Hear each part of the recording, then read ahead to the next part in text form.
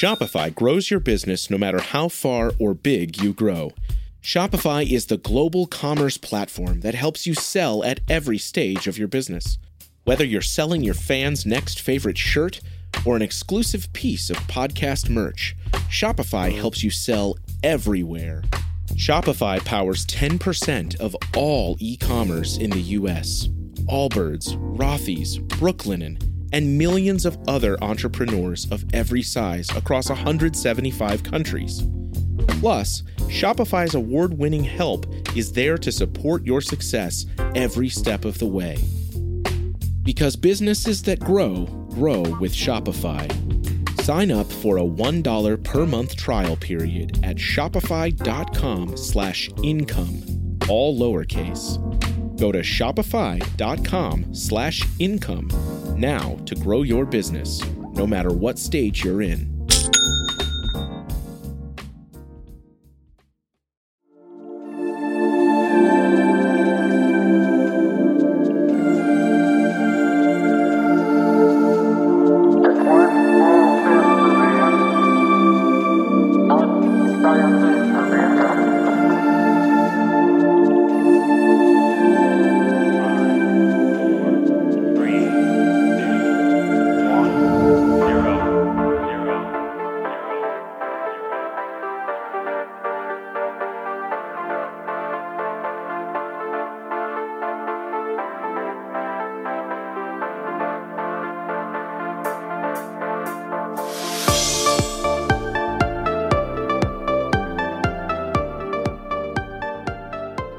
Hello, listeners, and welcome to Ohio Mysteries.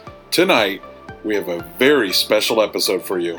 This is the first of a two-parter, so stay tuned, and we will get right to it. First, I have to always thank you for listening. You have no idea how much Paula and I appreciate you and your feedback. Remember, you can always email us at feedback@ohiomysteries.com and let us know how we are doing. We are taking special steps to improve our audio because of the positive feedback we have been receiving. Also, remember to check us out on killerpodcasts.com. We are trying to become the #1 podcast there. Tell a friend or a family member about us so we can continue to grow and continue to give you great content.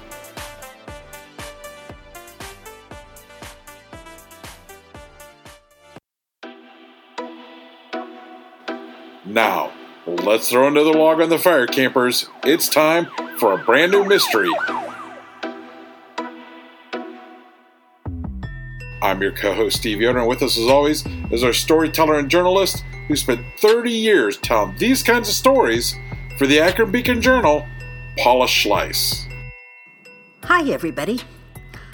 What comes to mind when I say the word Jonestown? There are not many places on the planet whose very name can evoke such horror, sadness, confusion, and anger. More than 1,000 Americans followed the Reverend Jim Jones, a charismatic preacher from Indiana, to the South American country of Guyana. There, they started to build an agricultural commune named for the man they called Messiah, but whose behavior had become increasingly violent, corrupt, and paranoid. Jones had been collecting faithful to his church, the People's Temple, for nearly 25 years. At its peak, his congregation numbered 3,000. He began with a worthy cause. His interracial church focused on social activism and civil rights. By the mid-1960s, things got strange. He had talked many of his families into moving with him into California's Redwood Valley, saying God had warned him of a coming nuclear war and was guiding them to safety.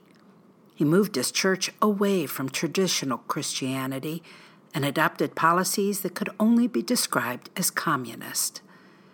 But it was his 1977 mass relocation to Guyana, an effort to distance his church from prying eyes and growing questions, that marked the beginning of a terrifying end. On November the 18th, 1978, barely more than a year after they arrived in their new jungle home, Jones ordered the murder and suicide of more than 900 of his followers. Among those killed that day were a U.S. congressman who went to Guyana to investigate allegations that some of Jones' people were being held against their will, and 3 members of the press who went to cover that visit. They filmed the events leading up to the massacre and the first deaths that day as Jones ordered the assassination of his stateside visitors as they attempted to board a plane. What happened at Jonestown was unprecedented. Until the terrorist attacks of 9/11, it marked the largest number of American civilians ever killed in a single incident not related to a natural disaster. The mystery part of this story, of course, is the question of how it could happen. What would cause so many people to follow a maniacal and abusive leader in the first place, and then agree to take their lives and the lives of their families on his order? They had actually practiced this communal suicide several times. But it's the Ohio part of this story that may surprise you. There were only a handful of Ohioans in Jonestown, maybe a dozen or so from what we know, but 3 of them played a key role in this story. It was an Ohio woman who asked the congressman to rescue her family that day and was killed with him on camera as they tried to make their escape at the airstrip. It was an Ohio nurse who helped administer the cyanide cocktail to babies and children during the mass culling. And it was an Ohio woman responsible for so many converts, a wife and mother who became one of Jones's closest confidants and his most trusted spy. We're breaking our story into 2 parts. Tonight, we'll introduce you to Patty Parks, Sharon Rose Cobb, and Patricia Cartmel, and tell you about their lives leading up to the move to Guyana. Next time, we'll relive what happened to them and their families that awful day more than 40 years ago.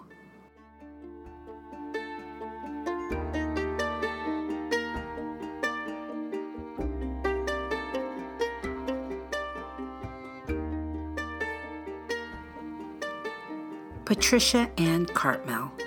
She was born Patricia Charles in Columbus, Ohio, entering the world in 1929 as the daughter of Pauline and Arthur Charles. Everyone called her Patty, but we have another Patty later in our story, so we're going to keep calling her Patricia to cut down on any confusion. Patricia spent a lot of time on the road as a kid. Her parents were vaudeville actors. But the south side of Columbus was always home base, and she graduated from South High School. It was in Columbus where she gave birth to her son, Michael, when she was 18. They took the name Cartmel when she married Walter Cartmel of Kentucky. Patricia and Walter added a daughter, Tricia, to their family soon after. Her son Mike has written about his mom, so we know a lot about her very complex life and personality from him. The Cartmels were, in a word, poor. In the span of less than 2 decades, they had moved 21 times, jumping from apartment to apartment in the depressed inner-city neighborhoods of Columbus. Walter was a quiet, unassuming man. Patricia definitely wore the pants in this family, but her expensive tastes and refusal to work contributed to their poverty, Mike said. He and his sister felt treated like house slaves. His mom had a mean streak, too. Sometimes the discipline applied to them was sadistic. But Patricia also had a great sense of humor, was a talented singer, and loved movies. There were times she'd pull Mike out of school to accompany her to the matinee, and she loved exposing him to the arts. Despite their meager living conditions, they frequented the symphony and ballet, and Mike was given piano lessons. His stepdad, Walter, balanced sometimes 3 and 4 jobs to pay for it all. Patricia was also an activist. She had an abiding interest in civil rights, nuclear disarmament, and assistance for the disabled. And she was a staunch evangelical Christian. But she never understood the argument that God was providing a heaven for churchgoers who did little for their fellow man, but was damning to hell the hard-working and loving people who were not religious.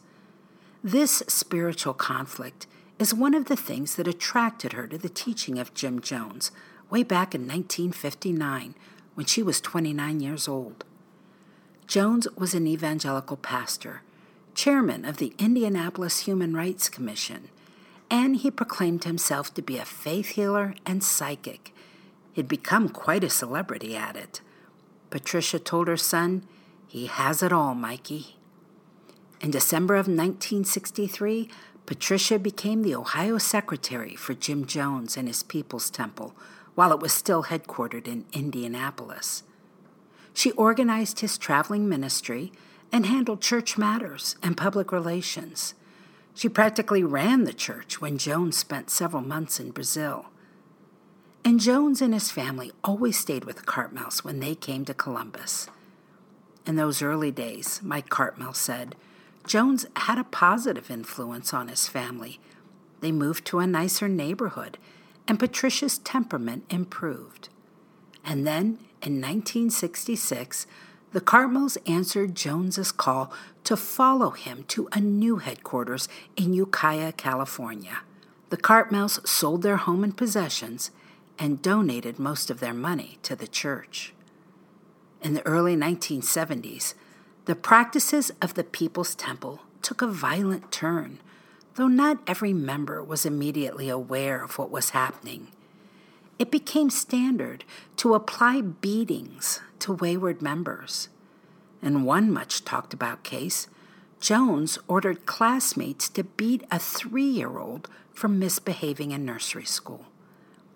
Mike said he learned much, much later in life that his mom, who was becoming increasingly secretive about her work for the church, was arranging sexual trysts for Jones, who was an equal opportunity predator to male and female members. Patricia was also Jones's top spy, collecting information on people so Jones could use the details as his revelations from the pulpit and impress new visitors into joining the temple. She was even arrested once for rummaging through the garbage of a family who had attended a couple of temple meetings, presumably to collect information on them. A fellow church member, Catherine Barber, said Patricia could engage people instantly. She could get whatever she wanted before the person knew she was even after anything. Catherine wrote, "I can't imagine anyone not being putty in her hands." Some thought of Patricia, a large and gregarious woman, as Jim Jones's leading lady, but she never had an official title. She was never added to the Board of Elders, and he refused to put her on a committee that planned an outreach program to the Soviet Union. Women didn't get official positions in the temple. Jones explained it by saying other women would get too jealous. But Patricia's power and her privilege was well known. Jones on more than one occasion declared nobody understood his mind as well as Patricia, that she was as close to him in temperament as anyone alive, and that he trusted her judgment. One church member wrote of Patricia, "She was the only person allowed during services to stretch out on a chaise lounge and nod off. Only when Jim felt he was saying something important for Patricia to hear would he bother to awaken her."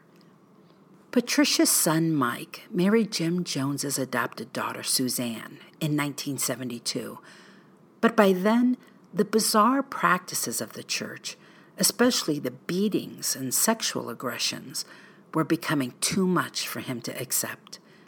A year after their marriage, Mike and Suzanne defected and were shunned by their families. Any good the People's Temple had done in previous years, when they were active in humanitarian causes, was quickly being forgotten as defectors tried to ring the alarm about temple members being blackmailed, coerced, and brainwashed into signing over their possessions. The press started to ask questions.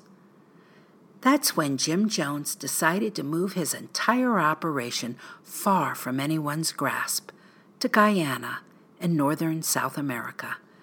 He had already been at work building a compound in a remote part of the jungle where the country had basically given him autonomy over his own community.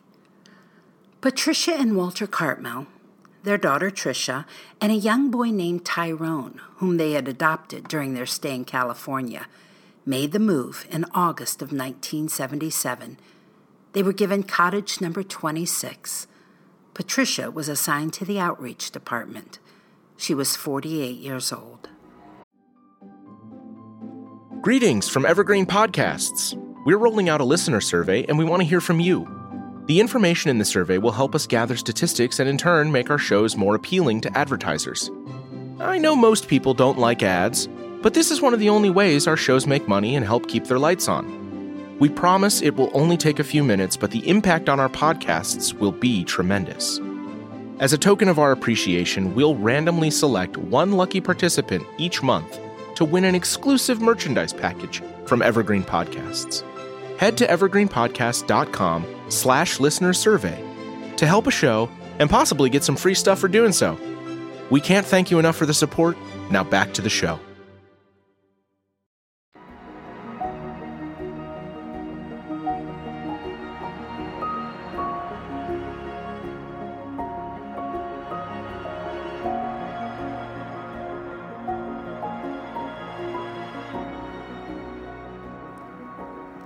Sharon Rose Cobb.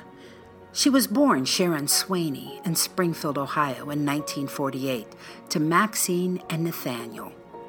Sharon and her brothers, Stephen and Larry, grew up in the Springfield suburb of South Charleston in Clark County. The family lived on Mound Street, and the Reverend Nathaniel and his wife Maxine operated a popular neighborhood church. Sharon made quite an impression on her childhood friends. A couple of them shared memories of her on the internet. One recalled when they were teenagers. Sharon was a couple of years older than I was, but we lived across the street from each other. I looked up to her. She was my idol. They had a church, and I would go there with Sharon. We loved to sing. The other friend also recalled the fun of attending church with Sharon and all the singing. She wrote, Sharon was sort of a shy girl, but very, very pretty. One of her thumbs had been cut off. I do not know how, but it was. I would hold my thumb back as if mine was cut off as well. This is how much I wanted to be just like her. Jim Jones often came to Southwest Ohio to preach, sometimes to South Charleston. It was only a couple hours' drive from his home in Indianapolis. Sharon's parents were moved by him. Sometime in the late 1960s, they joined his temple and invited Jones to preach at their village church. One source recalled a hot summer night when the Reverend Jones pulled into South Charleston driving his white Cadillac. When he preached from Reverend Swaney's pulpit that night, the doors to the church were wide open because of the heat. Neighbors sat on their porches listening to him. There came a time when Jones told Reverend Swaney God had told him that there was going to be a nuclear war to end life as we know it. But the Redwood Valley of California would be safe. He was instructed to get his followers there so they could repopulate the world. He convinced the Swaneys to pick up and move to Ukiah, north of San Francisco, where his temple members were assembling. The Swaneys' children were adults by then, and the sons did not go. But daughter Sharon did. She became a registered nurse, specializing in pediatrics and geriatrics. And it was in California where she met and married another temple follower, James Cobb Jr. In 1975, Sharon's mom, Maxine, died in a car accident. So when the call came to move from California to Guyana a couple of years later, it was answered by her and her husband, her father Nathaniel, and a 9-year-old niece, Stephanie. Sharon arrived in July of 1977. She and her husband were given cottage number 43. Sharon was assigned to work in the health clinic. She was 29 years old.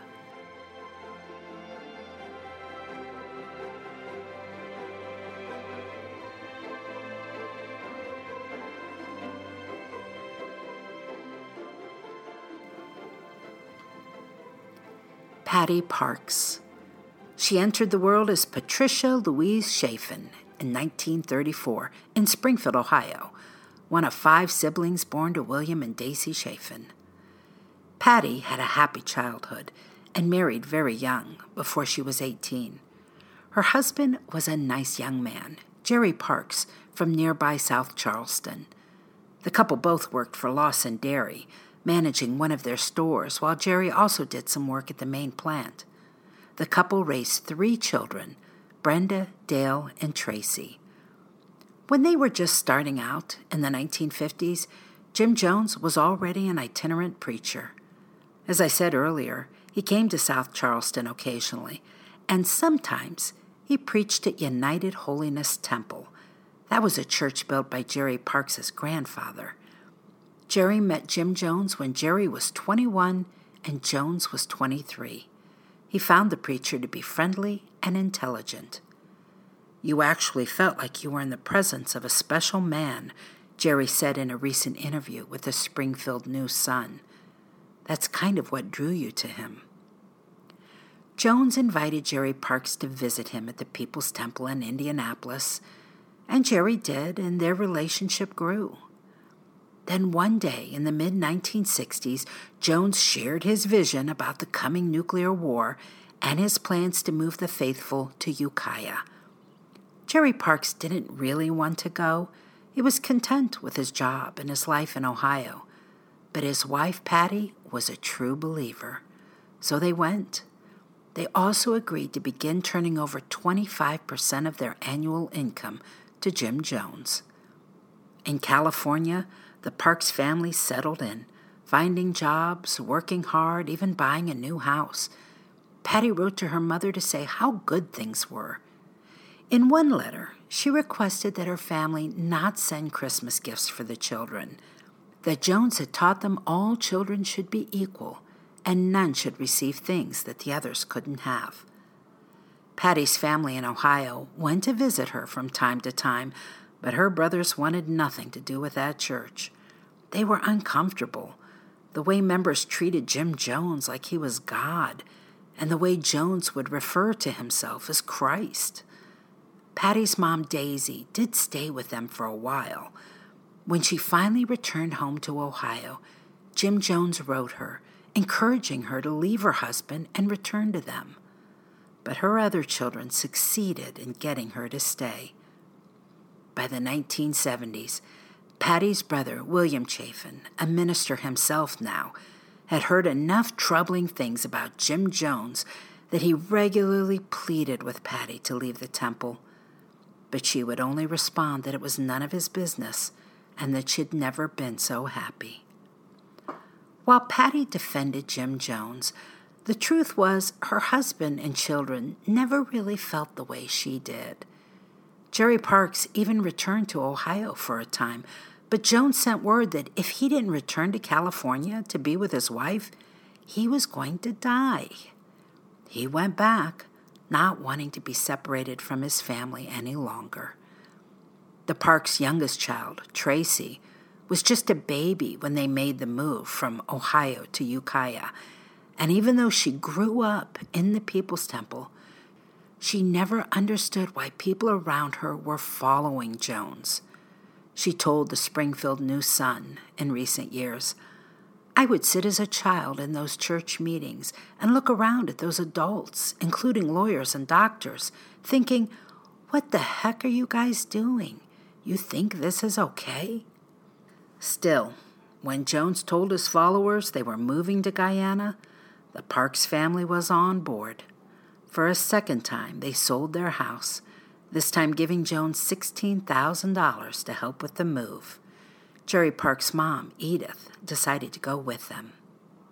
Patty and her family arrived in South America in March of 1978. They were given cottage number 30. Patty was 43 years old. Much of the information in this story came from a website maintained by San Diego State University, where they have an exhaustive collection of documents and personal testimonies from surviving family members and former temple members. We'll put the link in the episode notes and on our website. Other information for this program was gleaned from several newspapers, including the Springfield News-Sun, and from Facebook pages dedicated to the victims. Join us next time for Jonestown Part 2, where we will continue the stories of Patricia Cartmel, Sharon Rose Cobb, and Patty Parks after their arrival in the jungle.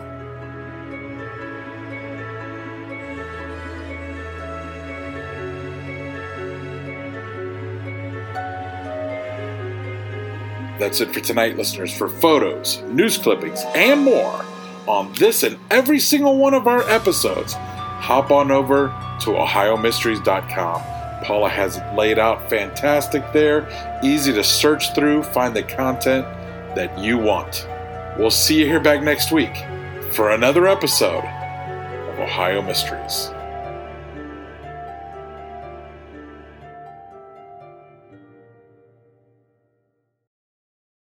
You might be surprised to know that not all serial killers are straight cisgender white men, and the victims of true crime are not a monolith either. She's Wendy and I'm Beth, and together we host Fruit Loops Serial Killers of Color, a true crime podcast. Together we take deep dives into the true crime stories about marginalized and minoritized perps and victims that often go untold. We also provide the context and nuance that these stories deserve. At Fruit Loops, we're serving up true crime with a side of history, society, culture, and some fun. Listen to Fruit Loops Serial Killers of Color on Spotify, Google Play, Apple Podcasts, or wherever you get your podcasts.